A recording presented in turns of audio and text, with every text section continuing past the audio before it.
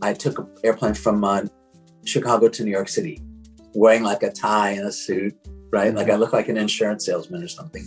But I rang him from the airport, and he picked up the phone again. And I said, Mr. Newman, this is Greg Heisler. And he said, why are you calling? And I said, well, actually, I'm at LaGuardia Airport. I just landed, and I was hoping, and he literally went, Jesus Christ, that kind of thing.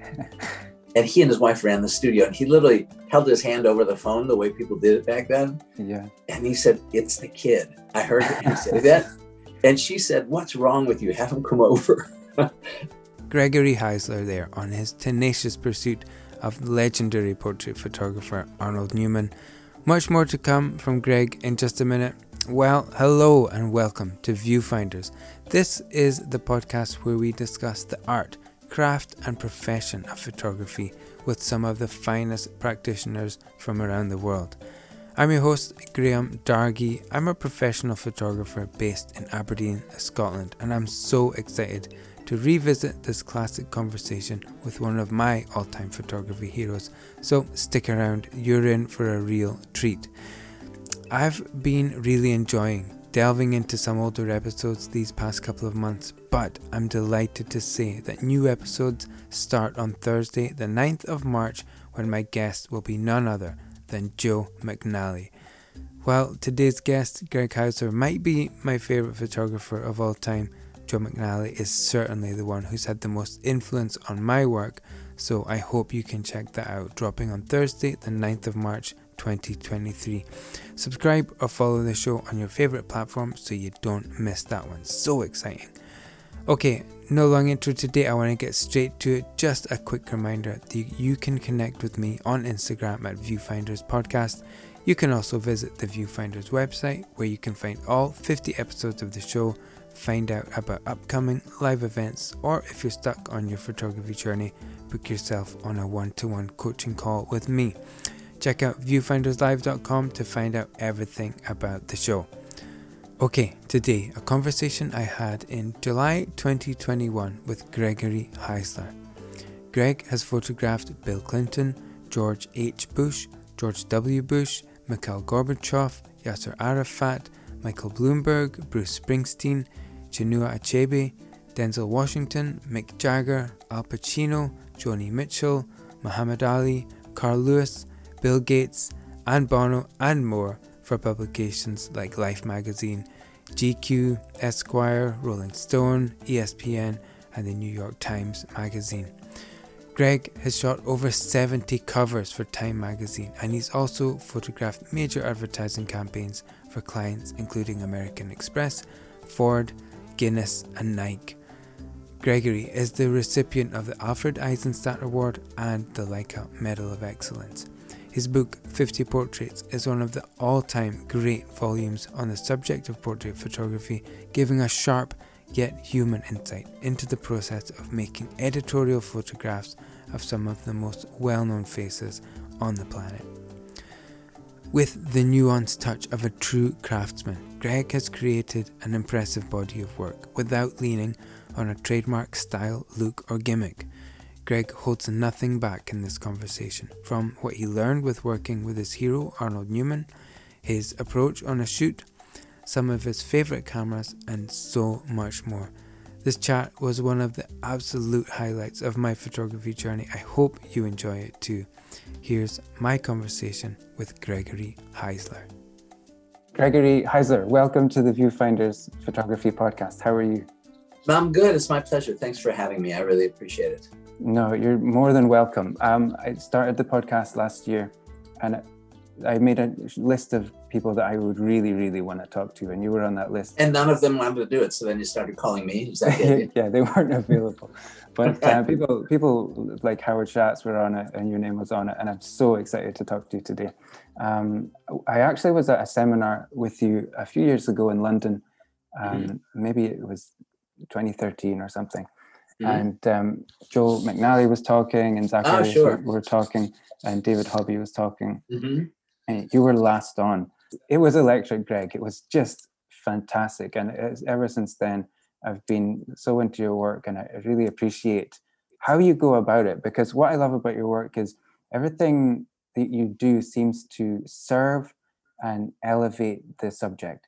whichever way you shoot in different ways with different equipment, studio locations, indoors, outdoors, low key, high key, color, black and white, all kinds of stuff. But it's never really about the techniques. It's never about you imposing yourself on somebody. It always seems to be about the subject. And I think that says something about you, really, because you just seem to be very respectful of the people you photograph and the process of doing it. And it elevates everybody involved, even you. So I'm really, really excited to talk to you today. And I've got a couple of things I want to pick up on. But before we get into the work, I'd like to go back to the start. You're in Syracuse, is that right? Yes, Syracuse, New York. It's about 4 hours north of New York City. Okay. But I was in New York for like almost 40 years, a long time. Right. Before I came here. So are you a New Yorker, or where did you grow up? I grew up actually in Chicago, but I spent all my adult conscious life in New York City. Okay. I actually moved there in 1975 to work as an apprentice for the great portrait photographer Arnold Newman. Mm-hmm. And he was my idol beyond all mortal men, basically. Mm-hmm. And it's kind of a funny story, but I really pursued him. I was just 21 years old, and I sent him a letter, which is what people did then. Mm-hmm. And it just was the letter that you send, like, Mr. Newman, I've admired you for years, and I'd work for you for free, and that kind of stuff, Mm-hmm. And a week later, I actually got a response from him. Right? I got a letter on his letterhead addressed to me, and I opened it. And he wrote like to an assistant from a kid, like no one would do that now. Nobody would do that. As a dear Mr. Heisler, not even Greg, dear Mr. Heisler, I still have it. Like, thank you for your inquiry. Much as I'd like to be encouraging, unfortunately, we do not hire people from out of town. It's too risky for us. Best of luck, that kind of thing. Mm-hmm. So as far as I was concerned, and he had a signature on a piece of paper, and so I immediately called him because I thought, oh, this is great. I have a letter. Right? So I phoned him up on the phone, rang him up, and he answered the phone. Go to the studio, Mr. Newman. And he said, speaking. And I said, well, hi, this is Greg Heisler. I just got your letter. He literally interrupted and said, I thought I made myself perfectly clear. Right? It was a quick conversation. And I hung up. And again, I was like naive, and I thought, oh, we have a relationship now, mm-hmm. Seriously, So that was on like a Friday. And based on that encouragement, on Monday, I took an airplane from Chicago to New York City. First flight, 6:30 in the morning. I got in at like 9:30, wearing like a tie and a suit, right? Mm-hmm. Like I look like an insurance salesman or something. But I rang him from the airport. And he picked up the phone again. And I said, Mr. Newman, this is Greg Heisler. And he said, why are you calling? And I said, well, actually, I'm at LaGuardia Airport. I just landed and I was hoping, and he literally went, Jesus Christ, that kind of thing. And I said, well, I know you're very busy, but if there's any way I could pop in for just a minute, And he and his wife ran the studio, and he literally held his hand over the phone the way people did it back then. Yeah. And he said, it's the kid. I heard him say that. And she said, what's wrong with you? Have him come over. So I hopped in a taxi, went there, and he looked at my portfolio, which is no big deal. I mean, I was, starting out, but I was a good printer, and that was part of what he needed. And he said, well, I would never normally do this, but if you can stay the night, we'll try you in the darkroom tomorrow. Mm-hmm. So I literally slept on a park bench that night. Like, I didn't think I was staying overnight. I didn't have any money or anything, really. Mm-hmm. So I came in, slept on the park bench, went in to see him, made some prints, and he hired me. That was it. And so I lived in the studio for a week on a couch, and then went home, got clothes, came back, and that was it. And I was there ever since. And really, he opened the door for me in New York City. If he had been in Nebraska, I'd probably still be in Nebraska. Yeah. It wasn't like dreams of New York City or anything like that. It was really him. It was him and his work. And for anybody who's not familiar with his work, you should look it up. I mean, he sort of invented a whole new way of making portraits. Like, people call it environmental portraiture. You photograph someone in an environment that actually conveys a sense of who they are, something about them. And that really changed portrait photography. So to have the opportunity to actually work with him was an amazing thing. And that was the beginning of it all for me. Mm-hmm. Mm-hmm. And so you said that you'd pursued him. So he was obviously a big deal to you. What was your photography like at the time? I know you were just a young guy, but were you trying to do an Arnold Newman when you were out with your camera, or what was that like? I wasn't even sophisticated enough to dream of something like that. Honestly, I'm just being honest. I was not. Like, I had wrestling pictures from high school, from the yearbook, the newspaper, and I had a really nice picture of my dad in there. My father's a really nice portrait of him. Mm-hmm. And it's interesting with portraiture because, like you were saying about the respectful thing, it's even when I work with students and they photograph each other, I have to make up a story. Like, let's say they're taking a picture of you, Graham, right now. It's like, you could be a tech mogul, you could be a film director. Do you know what I mean? And I said, when you're photographing your friend, make up a story in your mind, because who's to say? Do you know what I mean? Like, half the actors or famous people out there, if you passed them in the street, you wouldn't even know them. Yeah. Right. So people would look at this picture of my father and they would say, oh, who is that? I know I've seen him in some movie. Who is that? So it's actually just my father. But I think because of how he's photographed, he had like a real presence in the picture, And so there was that kind of picture, but really it was not, I wouldn't say it was an impressive portfolio. Mm-hmm. I think he needed somebody cheap who could make prints. I really, so that's my guess. I don't think he said, like, wow, this Heisler kid, he's got potential. Mm-hmm. I think I sort of filled a hole that needed to be filled, honestly. Mm-hmm. How did you find that phase then, working with Arnold Newman? Was that, obviously you must have learned a lot, but was he kind of a gruff kind of character? I've got that impression. On his good days, he was gruff. Okay. It was just him, honestly. I grew up with parents who were really nice. I was very fortunate. And he was a yeller. He was. Instead of just saying, oh, excuse me, Greg, can you move that light over there? He'd be, how many times do I have to tell you? It was like that kind of thing. And I was just rattled by it, completely rattled. And it was very stressful. And again, he didn't mean anything by it, but I left there after about 10 months. I was getting an ulcer. I was making me crazy. Right. Yeah. But the fact is, like, the assistant who trained me there and the assistant who followed me, they were both there for like 8 years or so, a long time. Mm-hmm. And I was not complaining, but saying, God, this has been so tough. And it's like, don't pay any attention to it. That's just him, that kind of thing. So, and we would never sit down and he wouldn't say, Greg, let me teach you photography. Let's have a conversation. What's your view of portraiture? It was nothing like that. It was by just watching. And also at the end of the day, when he would go home, I would go through the files of all the pictures that were filed. And that was like getting a PhD, really. I mean, it was just amazing to look at prints and actually to hold the negatives of these pictures that in photography are very well-known images. He did a portrait of the composer Igor Stravinsky in 1946. That's kind of like was a breakthrough portrait in photography altogether. No one had taken pictures like that at all. And so I printed that like an edition for exhibitions and that kind of thing. So it was, even though it was stressful and even though it was brief, it had an unbelievably lasting impression, made an unbelievably lasting impression. And he and I weren't buddies. I literally was too scared to even pick up the phone and call him for like 5 years, really. Mm-hmm. But we met again because we were both teaching at a workshop at the same time. And I was so worried. I thought he was going to scream at me in front of everybody. Yeah. But the truth is, he could not have been nicer. He's like, Greg, we're so proud of you. You're like a son to us. We've been watching your work. And I just about wept. I mean, it was it really was very meaningful. So from that point on, we definitely kept in touch. And there was a book published about a year and a half ago called Arnold Newman 100. It was on his centenary, would have been his 100th birthday. And it was 100 images.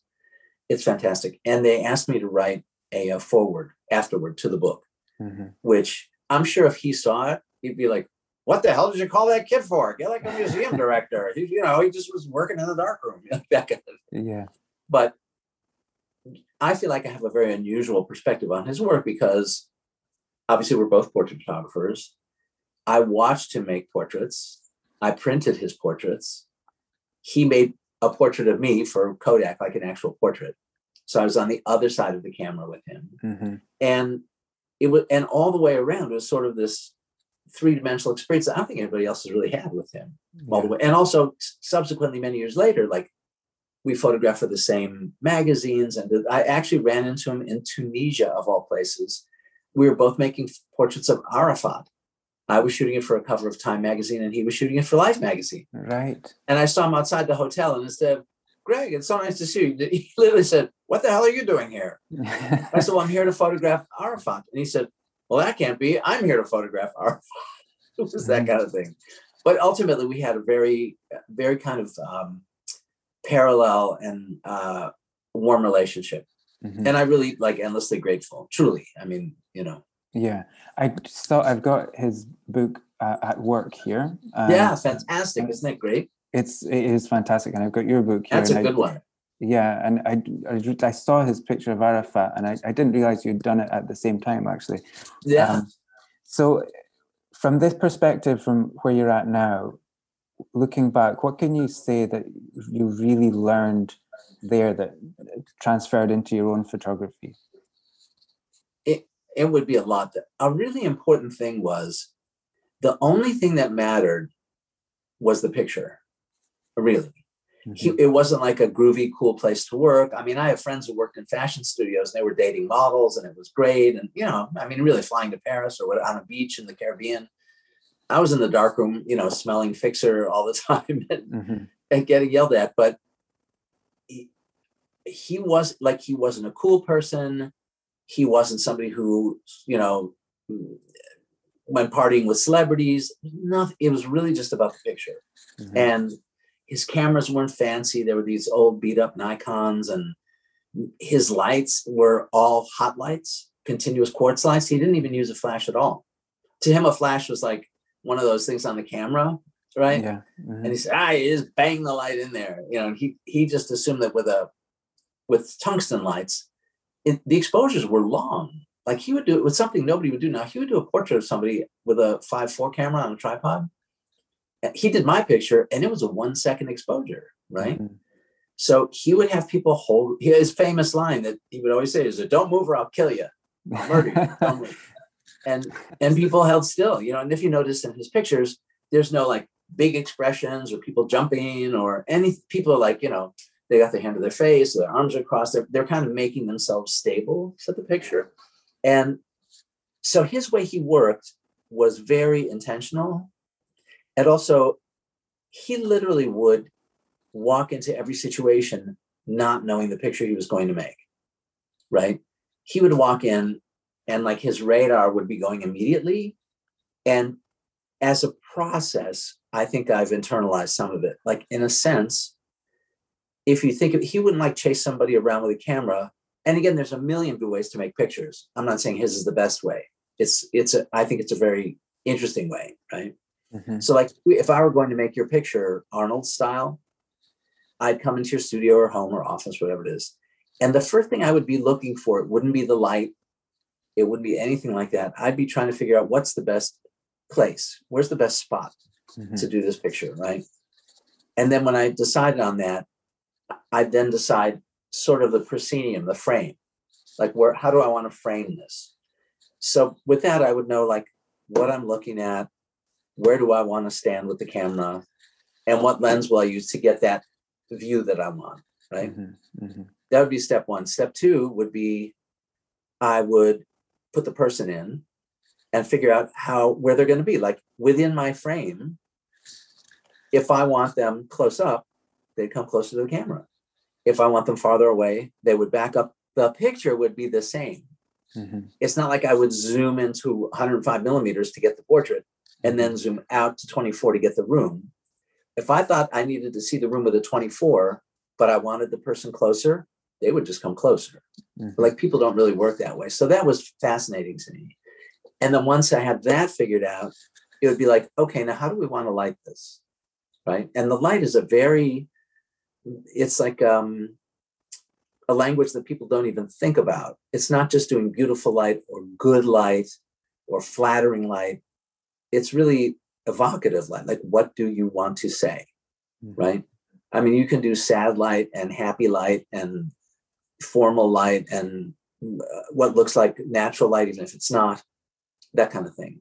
So all those decisions are being made. And then sort of once all of that's out of the way, then I would feel free to interact with the person, just have some spontaneity, do that. But I'm no longer worrying about all those concerns, if that makes sense.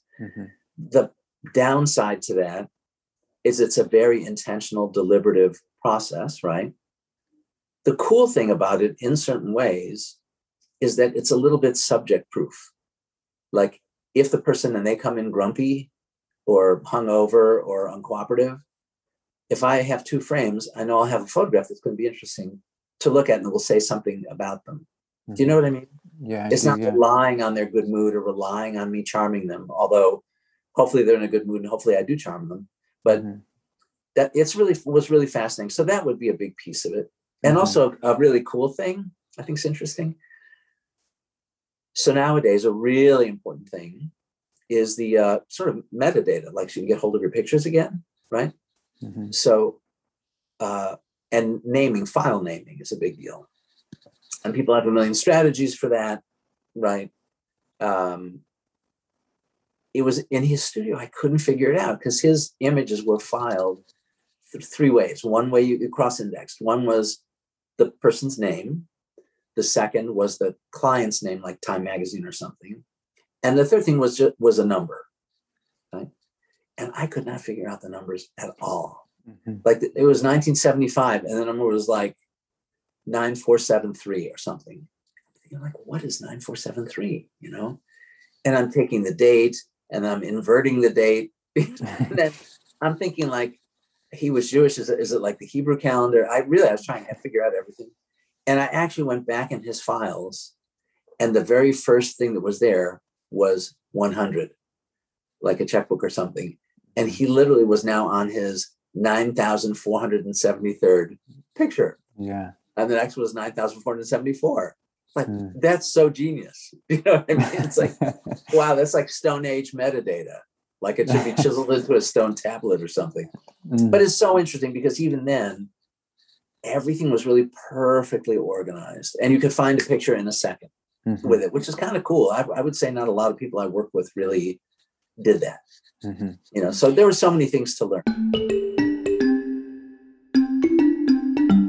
Okay, let me go on to ask you about your own creative process then, because you know, we went through Arnold's process there, which was very, very deliberate. But I thought it was quite interesting that you said he came in and he would just start looking for where he's going to do the picture.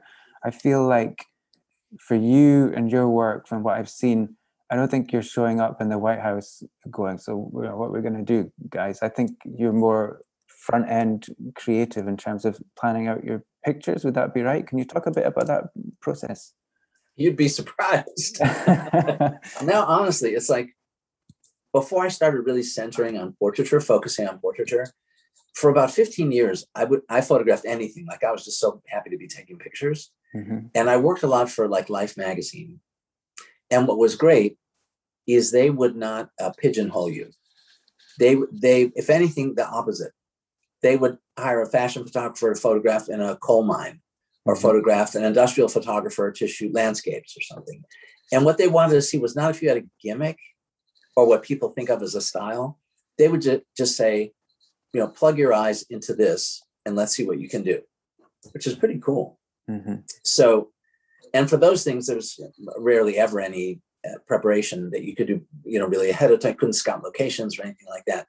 You'd really have to go in and just make of it what you could, right? So that was really good training for me. It was. And so I would say the pictures in the book are 50-50, like the ones that are feeling a little bit more like sort of studio pictures, I might have prepared for ahead of time. I had a studio for decades. I was an idiot. I just thought, oh, I'm a photographer, I should have a studio. It didn't occur to me that I would actually never use it. Like most of my pictures were done, even the pictures that look like studio pictures, 99% of them were done on location by setting up a studio in the boardroom or in a locker room at a basketball game or in the White House or whatever.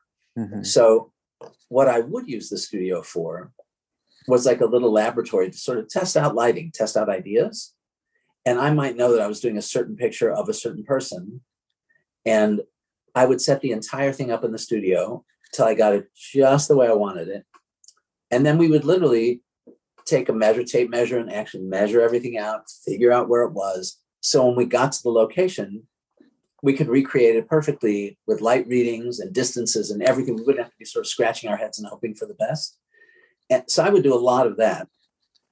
At the same time, I would say pretty much every picture in the book that is at a location was just showing up and doing it. Mm-hmm. There was, for advertising work, you'd scout locations ahead of time often. But for editorial magazine pictures, I would say almost never. Like, you just show up and do it. And that's kind of unbelievably stressful, but unbelievably fun, really.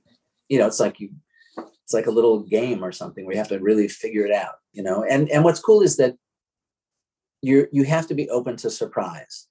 Like, and again, I think this is all good. None of this is judgmental in any way. Some photographers are happiest in the studio where they can control everything, right? And they don't have to travel around and deal with all that stuff. And I think that's great. And there are other photographers who photograph like National Geographic or something, and they travel all the time, and they're all about finding the world as it is. A friend of mine is this amazing photographer, Jay Maisel. He would be an interesting person to have on, mm-hmm. who's sort of like one of the fathers of color photography, really. Mm-hmm. And we're really good friends. And he has this wonderful kind of a mantra in a way where he says, hey, man, I like to go out empty and let the world fill me up. Mm-hmm. Like, that's beautiful. You can't argue with that, right? Mm-hmm. I can't do that. I would go crazy because I'm like an ADD photographer, like, oh, a bird, a truck, the pond, the lake, close up, clouds, I would just be everywhere. Mm-hmm. And I find that for me, having an intention makes me see better. It's like if I know I'm looking at red cars, all of a sudden I just start seeing all the red cars, and I notice who's driving them and what kinds they are. And like, I just see them more because I'm kind of thinking about them. So for me, that kind of is more of a way to see it. And when I would photograph on location or photograph, portraits for a magazine, it was never like me doing my cool, groovy thing. And I'm never at the kind of the focus, the forefront of it. It's like, you get me for free anyway. I shot the damn thing. Mm-hmm. You know what I mean? I don't have to be pointing at myself. Like, I can't not be part of the picture. So I'm assuming that that's what it's going to be. And really my focus is in, how can I best tell a story about this person very quickly? Because the magazines that I would work for, they're really going to publish one photograph, maybe two, or three if it's the cover. It's not going to be an essay. It's not going to be a 20-page story in National Geographic. Probably one picture or two. So whatever that picture is, it kind of has to say everything. If it requires 5 photographs to say it, but they only publish 2, and they don't pick the ones that I would have picked, that's tough. So I felt like I had to be really good at like sort of a portrait haiku or something, where you could do it really, like, go in and really quickly figure out what it is. And there's a bunch of considerations. It's like, who's the person? Who's the photograph for? Like, if I'm taking a picture of Bruce Springsteen for Fortune or Financial Magazine because of all his money, that might be one kind of portrait. If I'm photographing him for Rolling Stone because of a concert tour he's about to do, it probably look different. Mm-hmm. But if I was photographing him for Time Magazine because of his philanthropy, well, that might be another kind of picture, right? Mm-hmm. So they're all Bruce Springsteen, but they really wouldn't be the same. Like, just because I'm taking pictures that are blue lately, they wouldn't all be blue. Mm-hmm. I don't think that's, for me, I'm not criticizing film. It just wouldn't be cool. I would be so bored with that. I wouldn't like it. And similarly, if I'm photographing Bruce Springsteen for Time Magazine or Yasser Arafat for Time Magazine, those wouldn't really look the same, mm-hmm. right? They're different people. So my thing is like, who's the person? Who's it for? Who are the readers who are going to really see this thing? And what's the reason to do this right now? Like, what's the story about? What's the peg? What's the story about at this moment? That might be different a year from now, mm-hmm. right? So to me, all those things come into play. And the other thing that's really important is the editorial world is run by word people. They're the editors, the managing editors, right? That they are. It's just what it is. But the fact of the matter is, for everybody who reads a story, say in Time magazine, like 10,000 people look at the pictures. Mm-hmm. And for everybody who looks at the pictures, 10,000 more look at the cover and never open the magazine. Mm-hmm. So whatever we want to say about this person, I feel like it's my responsibility to say it. Mm-hmm. I don't take it lightly at all. I feel like it's my responsibility to really telegraph a message very quickly. And also photography transcends, we're seeing it now, obviously, the internet and everything, but it really transcends all borders. It doesn't have to be translated. It's not perceived like it, everybody gets it right away. Mm-hmm. So for all those reasons and more, I think the pictures are seriously really, really, really important. Like we are living in a world where images are the primary mode of communication. It's no longer words, for sure. Yeah, for sure. So it's a cool time to be working, Mm-hmm. So if you're going on an assignment for the magazine, you have to get all those, it's for this magazine, it's this subject, and this is the angle or the story. So you have to get that info from the editor, the art director, somebody like that. And you have to bend how you're shooting towards the story. Am I right to say that? I don't have to tell the story. I might complement the story. It might be a counterpoint to the story. Like, honestly, in my entire career, nobody from a magazine has said, we need this picture to look like this. Right. No one would ever come with. It's really me going there and doing it. It's like, we need you to shoot Bruce Springsteen for the cover. See you next week. Yeah. But honestly, it's really that. Or we need Rudy Giuliani when he was mayor, before he went crazy. Like, we need a photograph after 9/11. The picture has to somehow say Rudy Giuliani and 9/11. That's it. So, but interestingly, I believe I've only done one assignment for Rolling Stone, and they never hired me again. Mm-hmm. And of course, it wasn't to photograph Mick Jagger. It was to photograph this guy who's a doctor, who is the head of at a university at the Johns Hopkins School of Public Health. And his name was Dr. Henderson. He's almost single-handedly responsible for eradicating smallpox on the planet. He's a pretty important guy, right? Mm. So I went up to Rolling Stone. I mean, this is like 35 years ago. And I was so excited, you can't imagine. And I asked if there was a story or something to read, about him, just for, kind of food for thought. And the woman who's the picture editor, who's a fantastic picture editor, she said, "What do you care?" And I said, "What? I kind of want to know about it." She said, "Just take a cool picture." Mm-hmm. Which for anybody else would probably be like, "Wow, this is an awesome assignment." And I just said to her, "Well, I could take a lot of cool pictures. I sort of want to take the right one." Mm-hmm. Like, yeah, I can make all kinds of cool pictures of him, which is great, but I kind of want it to be the right one. And she literally left it as, "Don't worry about it. Just take cool pictures." Mm-hmm. And I thought I took a cool picture, but they didn't hire me again. So maybe I didn't. But it's a funny thing that, it's like, I don't know that, not that the picture has to be only existing on the merits of its content in a way, so it serves the story. It's just, that is its reason for existence. So to me, that's kind of the underpinning of the picture. It doesn't have to be obvious. It might just influence how I use the light.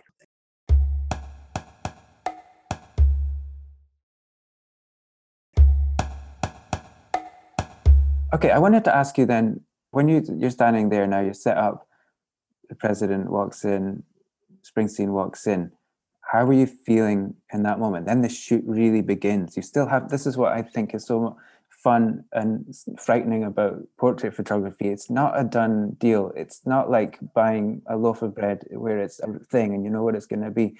It's risky. It's like, I get super nervous.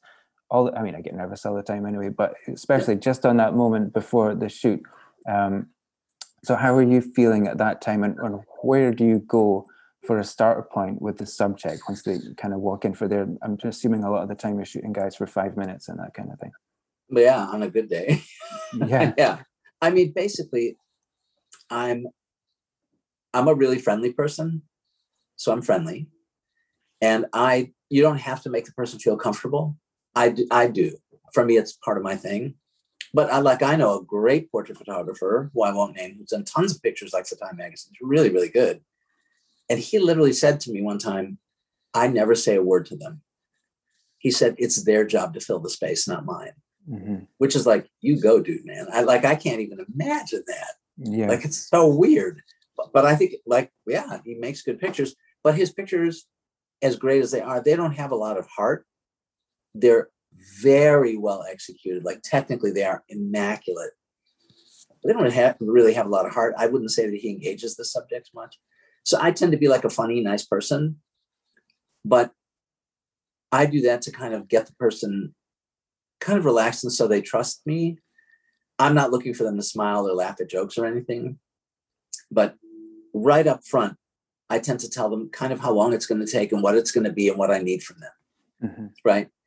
And there are like, it's sort of like 4 words that always work, even if the person's like irritable or impatient. I just will start out saying, I really need your help. I need your help to make this work. So they realize, like, it's not me doing something to them. Like, they just stand there like a lump of coal. They're like, oh, it's actually both of us. I really need your help to make this work. Right. And I'll be quick. You know, you'll be, and if somebody says, oh, I only have 10 minutes, I say, you'll be out of here in 5, but I really need your help. Yeah. So as soon as they know that, they know it's not going to take forever. They're pretty cool. And I'm very specific about what we're going to do, because it makes them feel comfortable. It's all the unknowns that don't make them feel comfortable. It's sort of like if you went to see the doctor and the doctor's sort of very tentative with you. Well, I don't know. And just sit there. I'm not sure. Like, you would feel terrible, right? And women oftentimes remark on, they'll see a doctor, particularly a male doctor, it's like really uncomfortable. It just doesn't feel right. So I feel like this is like that. Like, if you went to see a doctor, honestly, even if they didn't know for sure, and they said, Graham, I've seen this 100 times before, this is what we're doing, blah, blah, you think, I'm in good hands. This is great. And I think for a photographer, it's sort of the same. People want to feel like they're in good hands. Like, even the president of the United States, in those 5 minutes, he's totally vulnerable. He's yours. So you actually literally, in a sense, if you're thinking of it this way, hold the power for those moments. And actually, Michael Bloomberg, and he wrote the foreword to my book, what he actually talks about is trust, that's the single most important thing.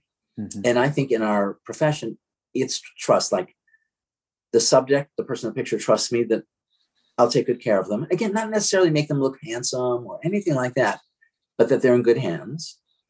And the people who are hiring me trust me that I'll bring back a photograph that's going to work for them. And also, what photographers don't think of much, I think, like, we're all assholes basically. And what we think of is like, how many photographers does it take to screw in the light bulb? It takes 500. It takes 1 to screw in the light bulb and 499 to say they could have done it better. It's like, that's always the way we are, right? Except that if somebody's hiring a photographer, and let's say they look at your portfolio and it's so unbelievable that they'll never see photography the same way again. In fact, they'll never see life the same way again. It like rocks their world and they can't believe what they've just seen. Let's say that happens, which doesn't probably happen a lot, but let's say it does. You could be an asshole. You could not show up on time. You could offend the person you're photographing. You could do a picture that has nothing to do with what they asked you for.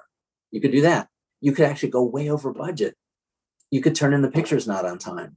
Like, there's 1,000 things that could go wrong, even if your pictures are like the most amazing pictures they've ever seen, right? And everybody who's hiring you, it's not you or nobody. They already work with people they like. Probably the reason they're hiring you is it could be because somebody wasn't available. The people they work with, they know bring back their pictures. Maybe they're friends. Maybe they're drinking with them. Maybe they're sleeping with them. Like, you don't actually know. So I feel like it's a big leap of faith for someone to even hire a new photographer. I really do. So I appreciate their position. I do. So that doesn't make me intimidated or anything. It makes me feel like it's my job to actually do the best thing I can. It really is a thing for me. It is. But I think at that moment that I'm photographing somebody, I really sort of take a deep breath and remember that I'm actually in control of this, and that they are looking for me to be in control of it. They really are. Yeah. And as soon as you establish that at the outset, it works. Like, I actually was photographing, I can't remember who it was. I think it was Jesse Jackson, maybe, a civil rights activist. This is a very long time ago. And many of these people, you'll be photographing on the same day as someone else. Like Howard Schatz is in the next room, or Albert Watson, and you're in this room, because that's like photo day for somebody, or they're at an event or something, you know. So that was like that. He was giving a speech somewhere, and it was at a hotel. And I was in one room, and the adjacent room, Annie Leibovitz was there, and she was taking a picture of him, right? And so I was talking to her a little bit, and she was friendly, it was fine. But what's cool about her, she has a big personality, right? She's like a big person. She's like 6 feet tall, she's a big person. And she's not all tentative. She walks us, all right, we're going to burn this place down, you know, and she's like, really, everybody wants to jump on her train. Mm-hmm. You know, she's really pulls people in and gets them excited about it and gets them going, you know, so that they feel like, you know, wow, this is going to be cool. This is interesting. This is fun. And and again, not every photographer does that. And the fact is, there's the saying, every portrait's a self-portrait, which to some extent is true. If you're a quiet person by nature, you're not going to be Annie Leibovitz. It won't be authentic. And you'll be freaked out every single time because you're trying to be somebody you're not. Mm-hmm. Like, I know a photographer's a really great guy. He's very quiet. He's an English guy. He's very quiet. And his photographs look like that. His photographs look like him, you know, and I think he's not trying to take someone else's pictures. Mm-hmm. He's doing his pictures, you know, and I think that's cool. It's so easy to second guess ourselves out of our own way, though, isn't it? I mean, in that way, did you ever have an issue with that, or were you always comfortable that, no, this is the way I want to do it? No, constantly. Yeah, I'm always second guessing myself. Mm-hmm. And honestly, if I'm going to be really honest, I think every picture in my book is a failure. I do. Like any photographer, being with any grain of honesty, they don't think about how awesome they are. They're thinking about the pictures they missed and what went wrong. Like everybody remembers most clearly the pictures they missed, for sure. I mean, everybody does. So that's another reason I don't have my photographs up on the wall, is I would get depressed and just be crying all the time. Because I would look at them and think, I should have done this. I should have done that. Why didn't I think of this? All that kind of stuff all the time, you know? So in a way, I think that's good because it keeps you working. It keeps you hungry. It keeps you searching for the picture, right? I mean, hopefully next time, you'll get it. And the only way to actually deal with that and not be sad all the time and depressed is to think of every picture you've done. It's like a visit to the doctor for a checkup. It's like, oh, here's how I was on that day. It's like a record of how I was on that day. Mm-hmm. It's a record of how nervous I was, or how excited I was, or how technically inept I was, or how forgetful I literally, on Monday night this week, I was in Chicago for a family. My brother had his 50th wedding anniversary, so I was there for that. Oh, wow. His daughter, my niece, got married last year, and I wanted for their wedding picture to do a portrait of her and her husband in a new little house they bought. So it's a little old, cute house in the city of Chicago. I thought that'd be cool, right? But the year went by and there was no way to go because of COVID, right? I couldn't do it because of the pandemic. So I thought, okay, I'll do that. And while I'm there, I'll take the picture, right? So I haven't been shooting constantly because I'm teaching. Mm-hmm.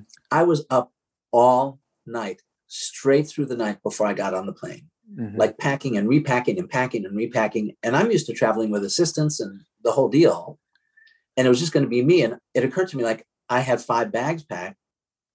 Even if the airline would accept them, I couldn't get them from the airport, from the terminal to the car. You know, like there'd be no way to do it, right? So I spent 2 more hours repacking and getting it down to like 1 case, 2. One I would carry on with cameras, but then one I would ship.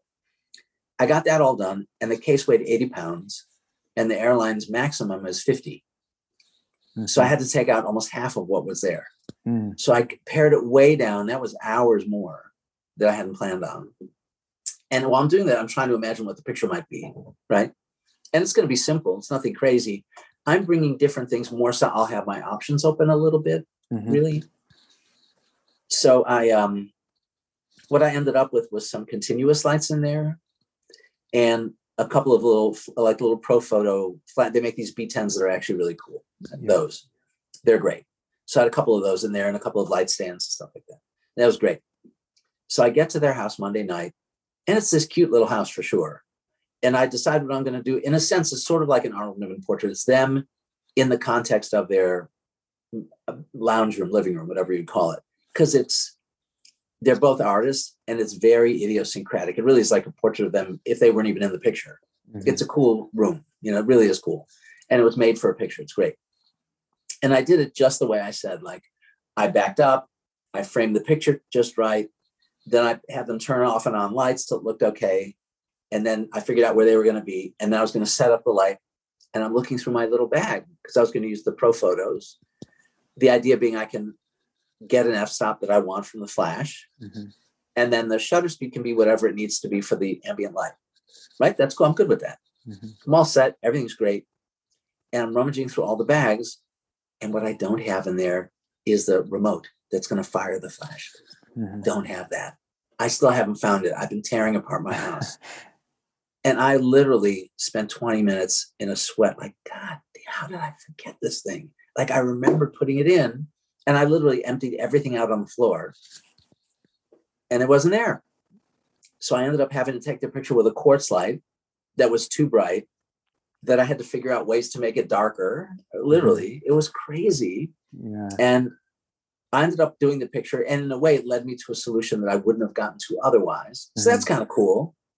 But it was a 1 second exposure, and I don't know if they held still. And just to cover myself, I did a second setup with them.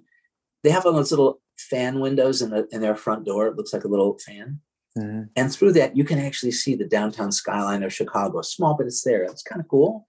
So I thought, I'll shoot their picture and have that be part of the picture at dusk. So the lights come on in the city. I'm like, oh, that'll be cool. But that would have been great with the flash, because I could light them and then do 5 second exposure for the background or shoot a separate plate or something. Right? Yeah. But at that point, it's dark. It's getting a little late.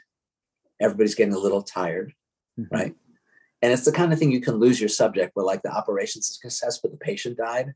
You know what I mean? Like, it's a perfectly executed, stiff, boring as shit picture. I've shot more of those than I could even, talk about. But I did it. I got them, so it was cool. It worked out nice. They're like doing a nice little warm thing is cool. And I get back home and I put it on the computer, and they're all a little out of focus. They're all soft. So basically, I screwed up the shoot. The good news is the first picture that I took, even though it was stressful, it actually looks great. But that's photography for me. Do you know what I mean? Like, I'm not high-fiving myself all over this studio and dancing around. Like, every single thing, I think of other stuff. And that's what I'm saying. It's like a snapshot. It's like, that's how I was on June 27th or whatever it was of 2021. Like, I was up all night. I haven't done that in a while. I forgot the thing. It's like, oh, that's how I was on that day. And it's, unfortunately, it's etched in stone forever. But in that picture, my insecurity, my nervousness, it's all there. And there are other pictures that work out great. And there are other pictures where the picture's great, but I was still really upset. And the other thing is, again, I'm talking about this, is really important though. I think you have to be a really great editor of your own work. A lot of photographers hand it over to someone else. Like, I don't know, I shoot them. I wouldn't even know the good one. Like, you have to know the good one. Like, you might spend a 60th of a second taking the picture. If you spend hours looking at it on the computer, you learn a lot about your pictures for sure.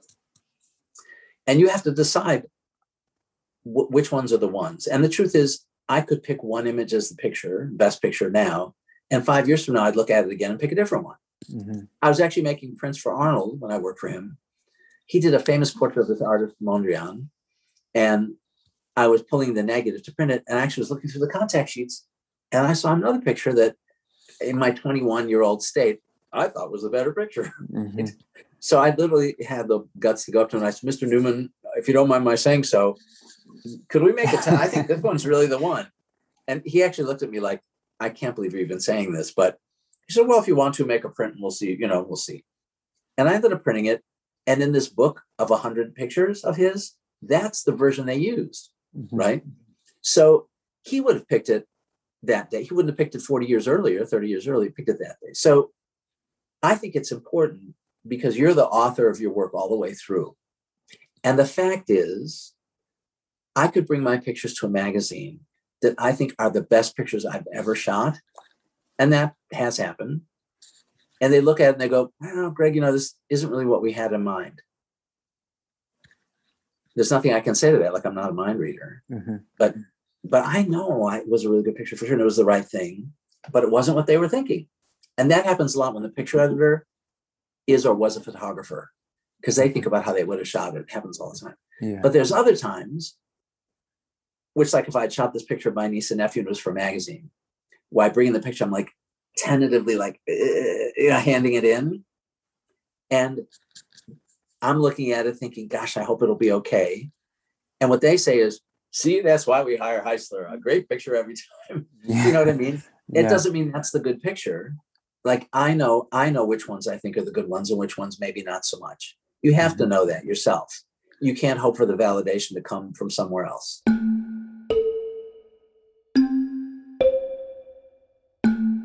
I know over the years you've used a lot of different cameras, a lot of different formats. This is maybe a difficult or weird question, but if you could dive into your historical camera bag and pick out one camera and lens combination, what would you go for? I mean, because the pictures vary so much, the gear has varied a lot. Like I have a whole room downstairs in my house that has cameras, that some of which I haven't used in 20 years. I'm not kidding. Like one of my favorites is actually, it's the same. It's funny. It's just because I was looking, it's literally the same camera and the same lens that Richard Avedon used for a lot of his portraits, like his American West pictures. It's the same camera lens that like Paolo Roversi uses for a lot of his stuff. And it's a 8x10, 10x8 Deardorff. It's a wooden view camera, plate camera. And the lens is a 12-inch a Dagor is what it's called. And it's such a great combination. It's really good. I mean, and they use it too, and it's really great. It's kind of fun to work with. The big cameras make you really slow down, which is cool. And that lens is basically a 50, pretty much, right? So it's not adding or subtracting or doing anything dramatic. It just is what it is. And for portraits, which is kind of an interesting thing, it puts you at a conversational distance from someone. Like one of the things I noticed is a big deal in portraiture is the working distance from the person, right? So if I'm shooting a picture of somebody with a 200, I'm almost going to have to yell for them to hear me. Yeah. I never have music in the studio for that reason. Like they need to hear me. And if I shoot their picture with a 24, I better be in love with them because I'm like right up on them. Kind of like 50-ish is like two people sitting across from each other having dinner. That's pretty cool. And that's like, everybody's comfortable with this. That's like it doesn't have to be the thing. That would be a combination I like, right? For years, I worked with a Mamiya RZ 6.7. And that was my workhorse. It wasn't fun to use. It wasn't like, wow, what a beautiful camera. It was like just really a workhorse tool that did the job and was great. And for that, the lenses I used most were, in a sense, every lens in the range of normal. Like a normal lens for that would be like a 100 or something like that, maybe, or 90. And I literally had like a 50, a 75, a 90, a 110, a 127, and a 150. Just subtle differences, but you see it. You really see it. And now probably what I would use, I've used them for years as Canons, like especially I used them before digital, but not digitally for sure. And if somebody was holding a gun to my head and I was traveling around the world and only had to take one lens, if it had to be like versatile, it'd probably be like a 24 to 105 because you can't do anything. But if I really were just taking one lens for sure, it would be the 24 tilt shift. To me, that's a lens I could do anything with. Like I could do a portrait, I could do an interior, I could do a landscape. It's manual focus. It's all that. But in a sense, it combines aspects of using the view camera, squished down to Canon 35 millimeter size. So that would be the one. And my kit that I would carry now would be 2 of the Canon cameras, a 24 tilt shift, a 45 tilt shift, a 90 tilt shift. Those would be the ones. And if I have the 17, but it's pretty wide for tilt shift. I mean, it's cool, but it's awfully wide. But like those would be the 3 lenses I would use, and 24 to 105 because you can kind of do anything. But there are times in my life, like if I was running around, I'd probably do a 24 to 70 and a 70 to 200. They're both 2.8, 2 bodies. You could kind of do anything you want. But with zooms, I feel like I'm zooming around. with a prime lens, not because it's sharper or better. I'm actually really careful with my distance, and I'm not zooming with the lens. I'm like zooming with my feet and moving around more. So that's what I would probably do. How do you find, so if you were going to shoot with a Canon a portrait, you would take the 24 tilt shift over the 45 tilt shift? Because I know that a lot of your large format camera work, obviously you utilize that kind of tilt shift effect. So you go with the 24 for the wider view, but you still get the fall off in the kind of depth of field with that, with a portrait. Not as much as you would like, right? I like it once you're, and again, different pictures for different reasons. Like if what I want is the bokeh thing, I wouldn't be using those lenses, right? I mean, I actually have, I'm ashamed to say, a Zeiss Otis 50, I think it's a 50 and it's 1.4. It's like a $4,000 lens. I remember seeing it and thinking, what kind of asshole would spend $4,000 for a 50 millimeter lens? And sure enough, I'm that asshole. And I did it because, frankly, I was just curious. And I tested it out for the students. Like, you can buy a 50 for like $99. I literally bought the $99 one, the $279 one, the $450 one, and then the Zeiss, right? The Zeiss is 10 times more than the most expensive, like Canon 50, something like that. Is it worth 10 times more? Probably not. But it actually has the beautiful bokeh. And at the same time, it's just a thing. Zeiss lenses have a certain kind of sharpness that's very beautiful. For some reason, it's less technical looking. Maybe I'm just, kidding myself. It's pretty cool. But the fact is, all the pictures in the book and all the pictures I've ever taken in my life, none of them were taken with that lens, and it seemed to work out okay. Yeah. Just photographers we're like idiots. You know what I mean? Really, it's just what it is. But I would take the 24 because of how I'm shooting now. Okay. I might not do it some other way. Like when I went to shoot them, I had the 24, the 45, and my third lens was actually the, it's a Zeiss Planar, it's 100. It's a really nice, that is a very beautiful portrait lens. And I had that just in case I was also going to do like a portrait, like a closer one. It's very pretty. And I brought the 24 to 105 more for sort of location scouting, for a quick look around. That's what I brought for that. And it all fit in a little camera bag and it was fine. This is a round called double exposure, okay? And this is where I'm going to ask you about a particular picture that I really like of yours. Then I'll throw it back to you to let me know if there's one standout image, moment from your photography journey that really sticks with you. It's always tricky with these to take it one picture from somebody's portfolio. With you, I'm not blowing smoke. It's almost impossible to get one. The ones I've earmarked are Muhammad Ali's trainer. Sorry, the name has just escaped me at this moment. Luis Soria, yeah. Yeah, and then there's Tim Burton and Harry Belafonte. I just can't get over this picture. And then Muhammad Ali himself. But I'm torn between Mick Jagger and Tina Turner and Denzel Washington. And there's a reason I wanted to ask you about Denzel Washington. So I'm going to go with that one. Can you tell me about the Denzel Washington picture? So that was a horrible experience. He's a perfectly nice person for sure. It was done for GQ magazine. And the idea was to do, a cover and an inside picture. But more importantly, for this one, I think it was an inside picture. And at that point, he wasn't kind of the leading man. He wasn't really starring in a lot. He was in tons of movies as like an amazing character actor. And he had won an Oscar. I can't remember the name of the movie, but I think it was called Soldier's Story.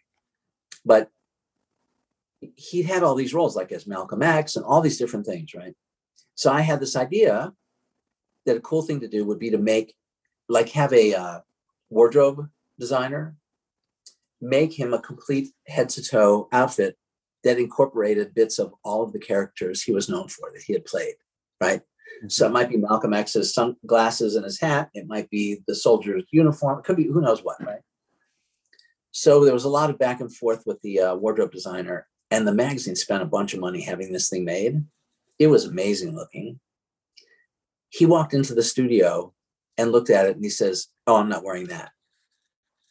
And I was like, "Well, Mr. Washington, if you don't mind asking, like, what about it?" I said, "It's really a lot of thought went into it." He says, "I'm sure." He said, "I never revisit a role once I'm done. I never watch the movie. I don't ever go there. I'm done with that." He said, what what's your next idea? Mm-hmm. It was like, oh, well, actually, I just have to answer this phone call. So yeah, I literally, walked around outside and smoked a cigarette or something. I don't know what I did. I don't smoke now, but I think I was then. And there wasn't really a plan B. Like we put so much into that. And again, he's not a terrible person. It's his picture. It's fine. Yeah. Right. But, and sometimes it makes me think I wasn't a good enough salesman. I think, well, maybe Annie could have gotten to wear it. Or maybe with Annie, there's 10,000 things that don't work. And you just don't hear about them. Mm-hmm. I mean, I'm sure. Yeah.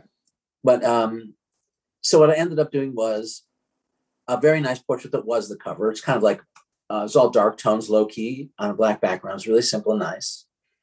And the picture that's the cool picture is there was this object that I brought that looked like a pedestal, like a plinth, right? Mm-hmm. And I wasn't sure what I was going to do with it. I just thought it was cool. And they had, being in GQ, like 1,000 outfits for him to wear. So they had this all black suit, like Armani suit that was beautiful. And when he stood on this thing, he literally looked like an Oscar. Mm-hmm. So that ended up being the picture, and it worked out fine. But that was like right on the edge of disaster. Like, I cannot have a picture of this guy. And I have to make him think I know what I'm doing. Mm-hmm. And I'm not standing there scratching my head, And you have to be okay with it as well. You can't be throwing a fit, I've watched photographers who I won't name do that. It never works. You can't. No, it just doesn't. Yeah. It never works. It's such a bad form. It just doesn't happen.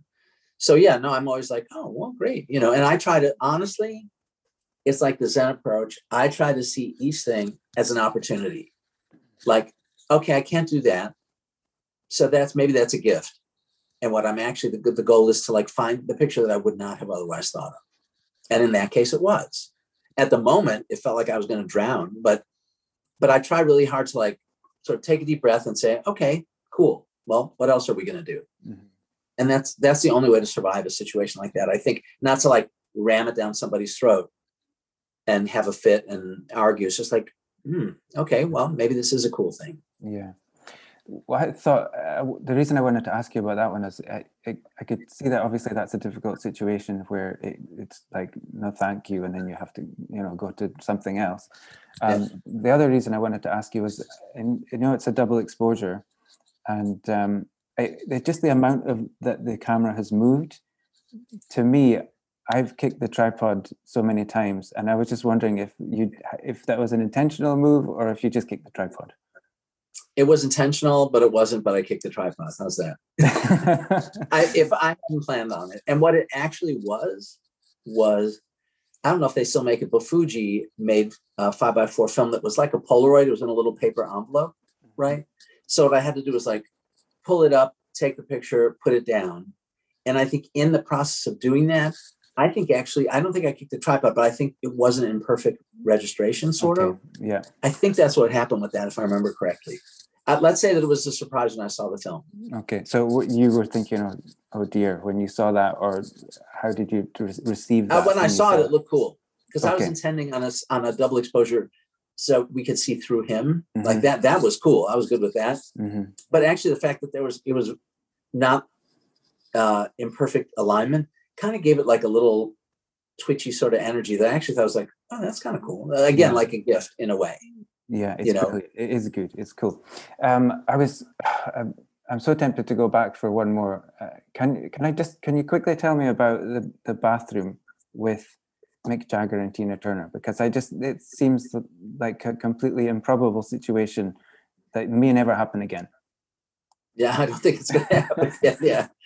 I mean, again, it's kind of getting the gift, right? So that was at the concert Live Aid. It was like 1985 or 6 or something. It was in Philadelphia. And we were going there for, the idea was that we were going to be doing it for Life magazine, but they didn't really feel like it was going to be anything because Michael Jackson had already done his like We Are the World song. Yeah. So I think they figured like, oh, we've got Famine covered. We're okay. That was it. Yeah. Or something. So I talked to some folks at Kodak. They used to be a company that made film, and they were willing to kind of, in a sense, sort of sponsor it, that I had this idea for something to do. So I drove down there like without any access at all, in a big truck with a ton of gear, with a backdrop, with my 10.8 camera, the whole thing, and really just talked my way in. And I think because it was such a big deal, I wasn't just some guy with a camera on his shoulder. I think they thought, they looked through their papers and said, well, he must be here, must be okay. Mm-hmm. So we got in, and then we got to the actual stadium, the arena, and there was nowhere to set up at all, right? And so I started walking around. And the truth is, if I were setting up somewhere off to the side or outside, I would never be able to get anybody to be in the picture. Mm-hmm. They would have to almost trip over me to get to the stage. It's how the only way you get it. Yeah. So there were 3 bathrooms right off stage that were there. One was a men's room, one was a ladies' room, and one was a room of undetermined, I don't know, gender. It wasn't labeled. Mm-hmm. So we went in there, and nobody was in there. So that was good. So we just commandeered it. We started moving all our stuff into that room. And it was a bathroom. We kind of started everything set up. In the backdrop, it's not an original picture. It's like a bad Irving Penn wannabe or something, But now it's just like, people use a painted backdrop. Really, But I thought it would be fine. I really did. So I get it set up. Then we pull out the lights, and we're looking around, and there's actually nowhere to plug in a light. There's no outlets in the wall. Of course. Because it's a bathroom from 1920, and people didn't have blow dryers to dry their hair, mm-hmm. right? Or electric shavers. There's no anything. There's nothing. And so now I am in a little bit of a panic. I don't have battery powered lights or anything like that. And obviously there's 10 million watts and volts and amps of power. We're in the stadium, they're running this huge concert, but none of it was available to me. Mm-hmm. Right. So I'm in a panic, and I look around, and there's literally one light bulb hanging from the ceiling that's lighting the room. And I looked in my little case of gear, and there's a little adapter that we had that was like $1.29 or something. Mm-hmm. And you unscrew a light bulb and then screw this thing in, and you can plug into that. Right. So that's what we did. And the entire shoot was done by plugging the thing into that one thing. Mm-hmm. And we just started getting people in. We stood outside the room and asked if we could take a picture and blah, blah, blah. And once you had a couple of people do it, then everybody was doing it. And my sort of pitch was I would just shoot one frame, mm-hmm. which is what I did. It would just take literally one click. And what was cool about that is I'm so used to begging people for more time, and they don't like it. Mm-hmm. And for this thing, they were okay to be there. And I was like, no, I'm good. I'm done. Thanks. Mm-hmm.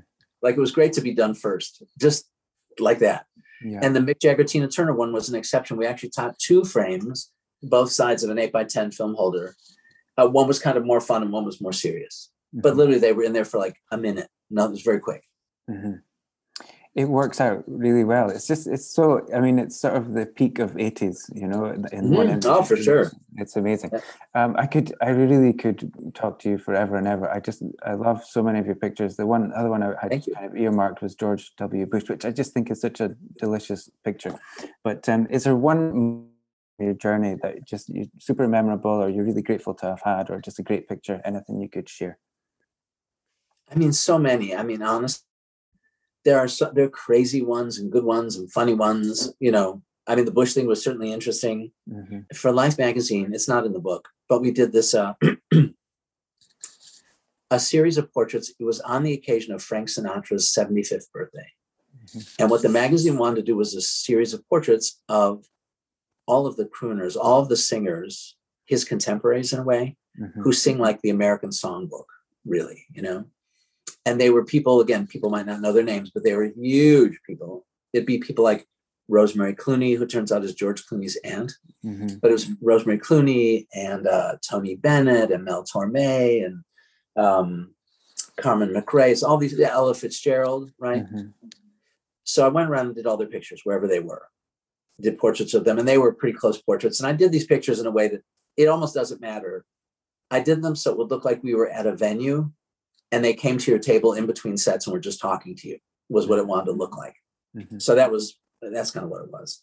But unlike most stories that I would do for Life, or all the others pretty much, I would never go with a writer or a reporter. Like, they would do the thing, and then I would usually go later or before, but independently.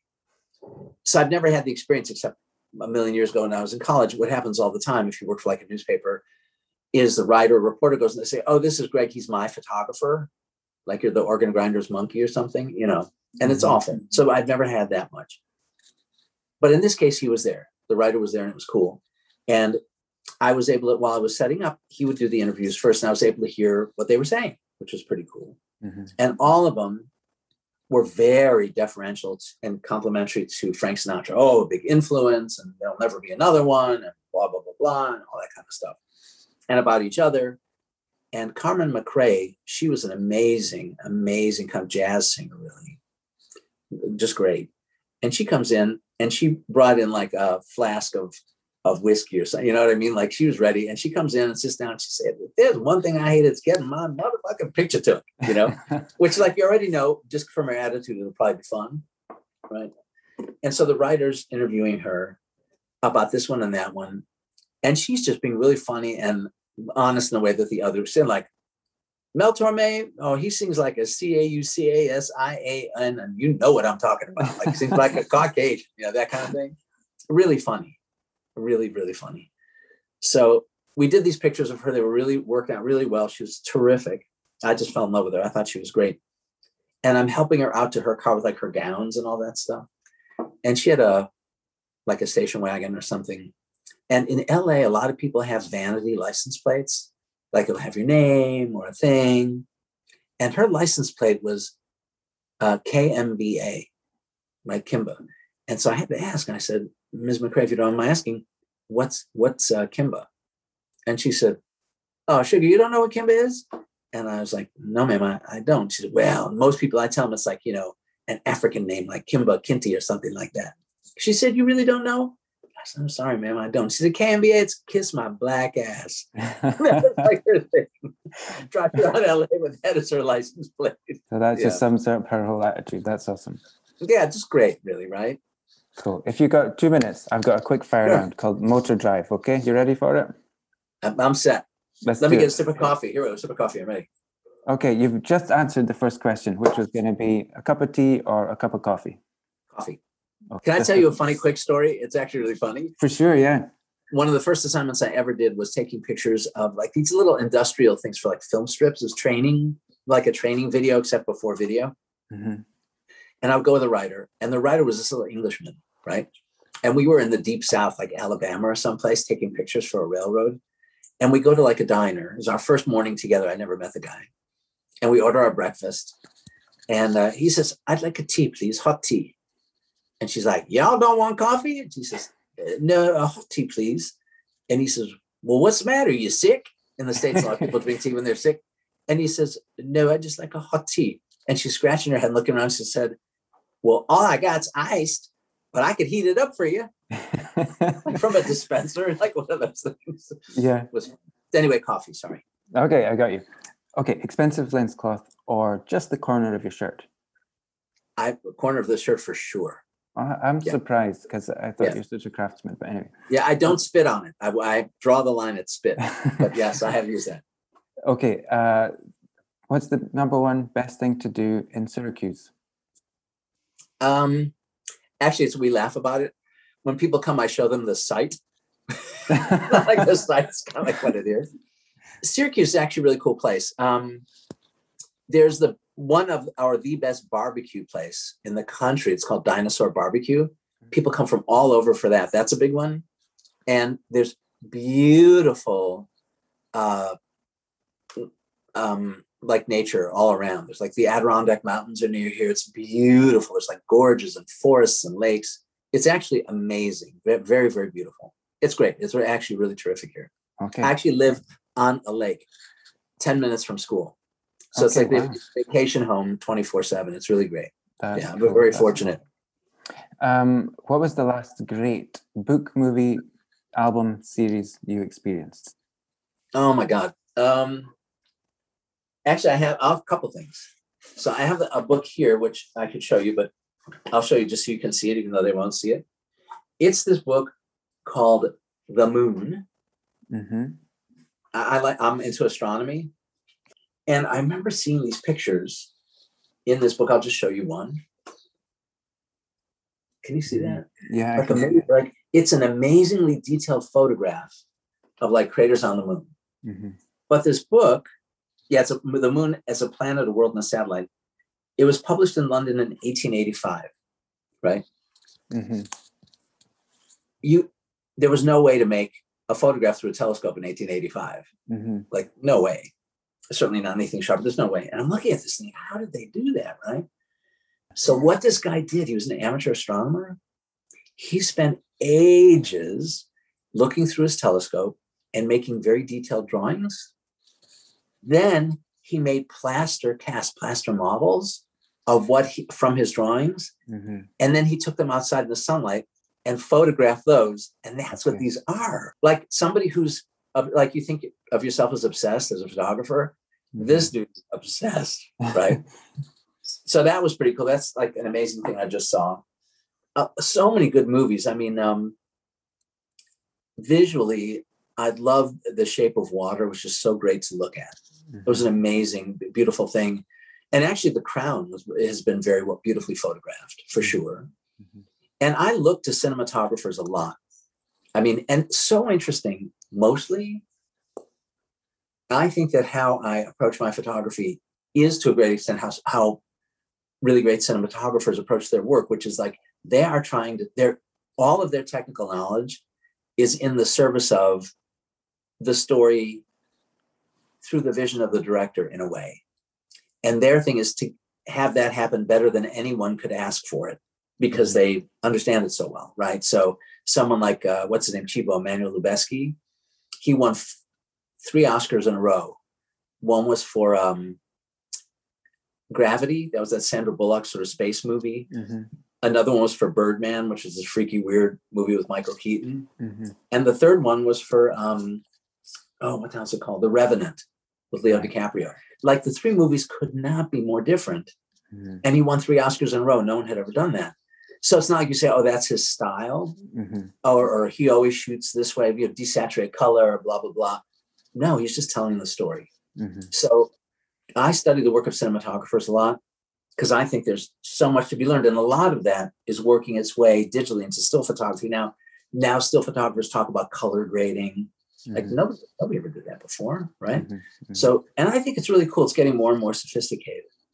And one of the things that's cool is as a still photographer now, because of digital, I could literally have on my desk like a Mac and my camera and a little printer, and I could have like a gallery show and a website and everything, do all my work with stuff that fits on my desk. Like that's a miracle, to be able to do that. It's unbelievable. So it's a really cool time.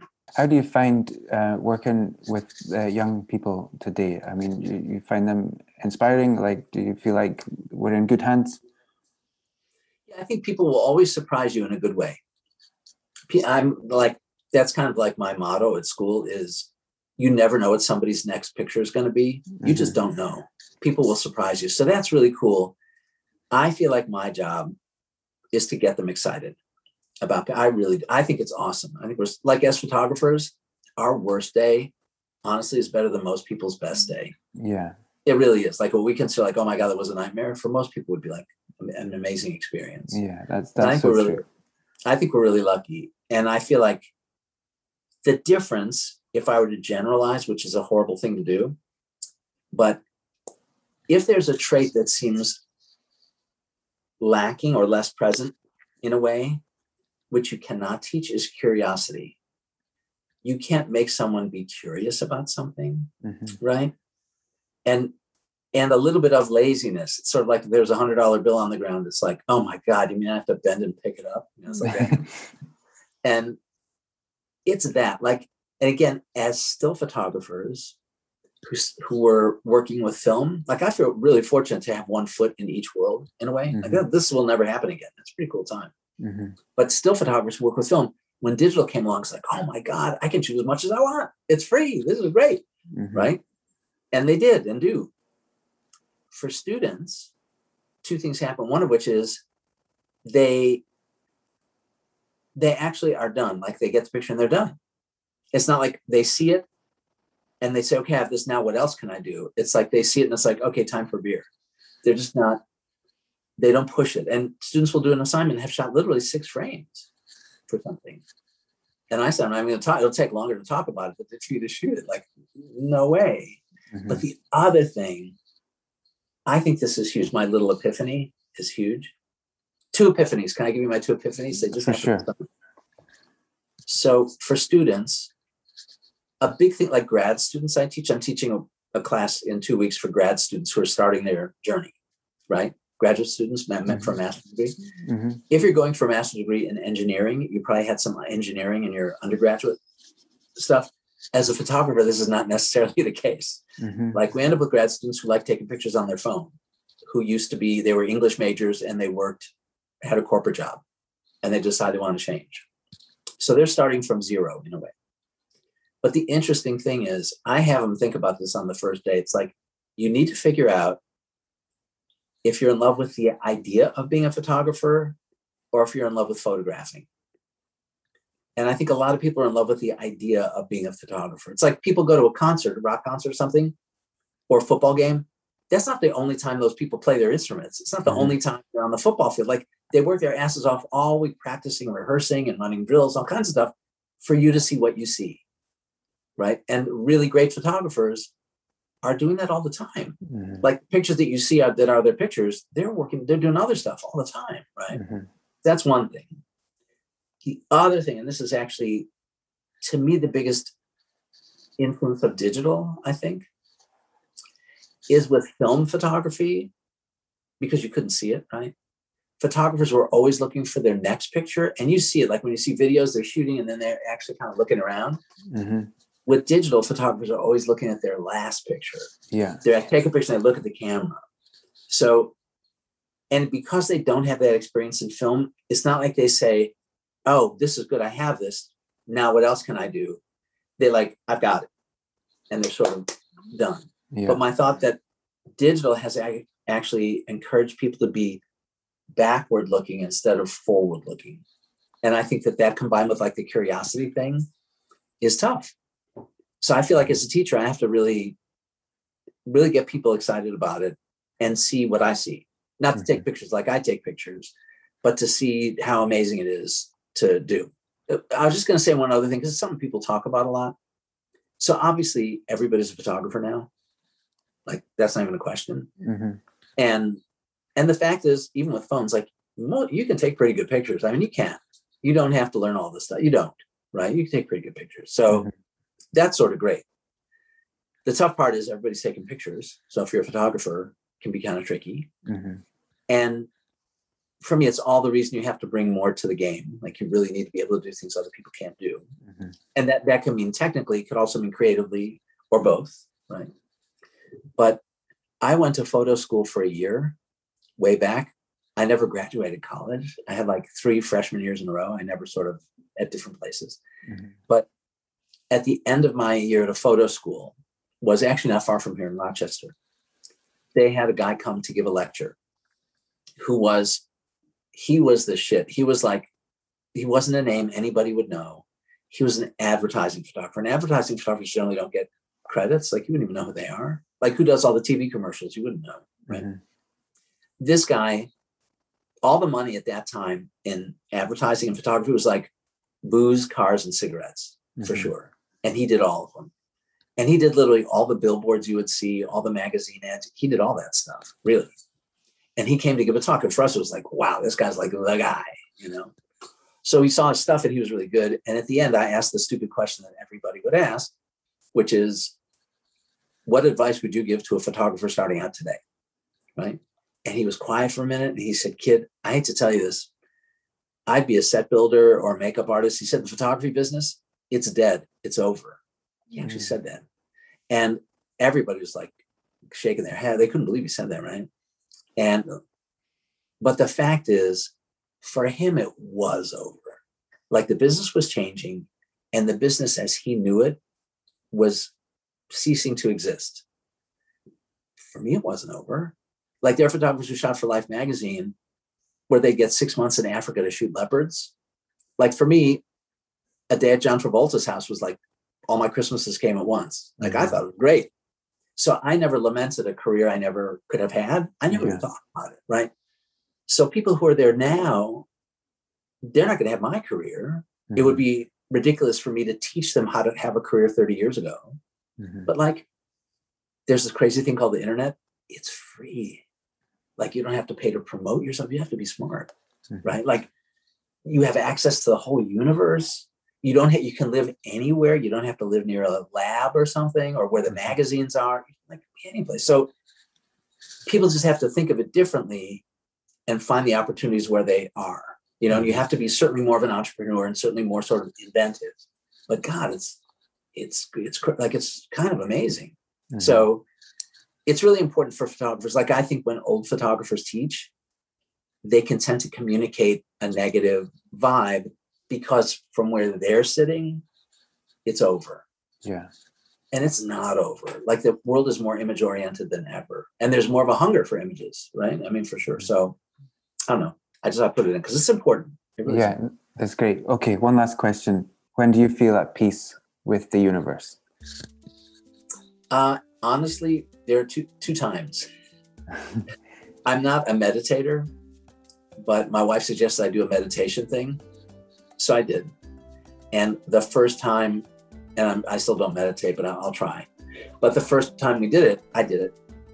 The guy who was leading it said, okay, it's sort of like close your eyes, find your happy place. Like, it could be a beach. Just envision what that is, right? And completely unexpected, unbidden, the image that popped in my head was I was under the dark cloth of that Deardorff camera, and I was holding the little brass knobs to focus. Mm-hmm. Like, why would that pop up? That was actually it. So that was kind of amazing. And the other time I'm actually at peace is playing music. Like, I just, during COVID, started playing the electric bass, which I have on there. Yes, yeah. I've never done anything like that. I love Motown stuff. And I was listening to someone, I just thought, it occurred to me that what I was listening to was the bass. That was the thing that made me kind of, boogie. So I just thought, I'll try. Like, I have all this time, I'm home. And online, there's like 1,000 million tutorials. And there are people who are performing artists who weren't performing because they couldn't tour, and they were giving lessons. Mm-hmm. So to me, that's so much fun. Like, listening to music is one thing, but the pleasure of even stringing a few notes together is unbelievable. And I'm so bad at it that, like, it requires all my synapses, all my little brain cells. So I can't be worried about anything else when I'm doing it. I'm just totally doing it, and it's, to me, that's been super fun. And again, not because I'm going to be great at it or earn a living at it. It's just really fun. So I want to thank you so much for your generosity. And it's a pleasure. I could listen to you all day long. It's so much fun for me. I've really, really enjoyed this. Thank you. Tell my wife she's sick of it. So. Well, thanks a lot, Greg. All right. Take good care, Graham. Yeah. Take care. Bye-bye. Thank you so much for listening. Go to gregoryheisler.com to see Greg's amazing work, and I highly recommend his book 50 Portraits, which is available in the usual places. If you enjoyed this episode, then check out my conversations with Howard Schatz and come back next episode for my chat with Joe McNally. That's all. Take care. Enjoy your photography. I'll see you out there.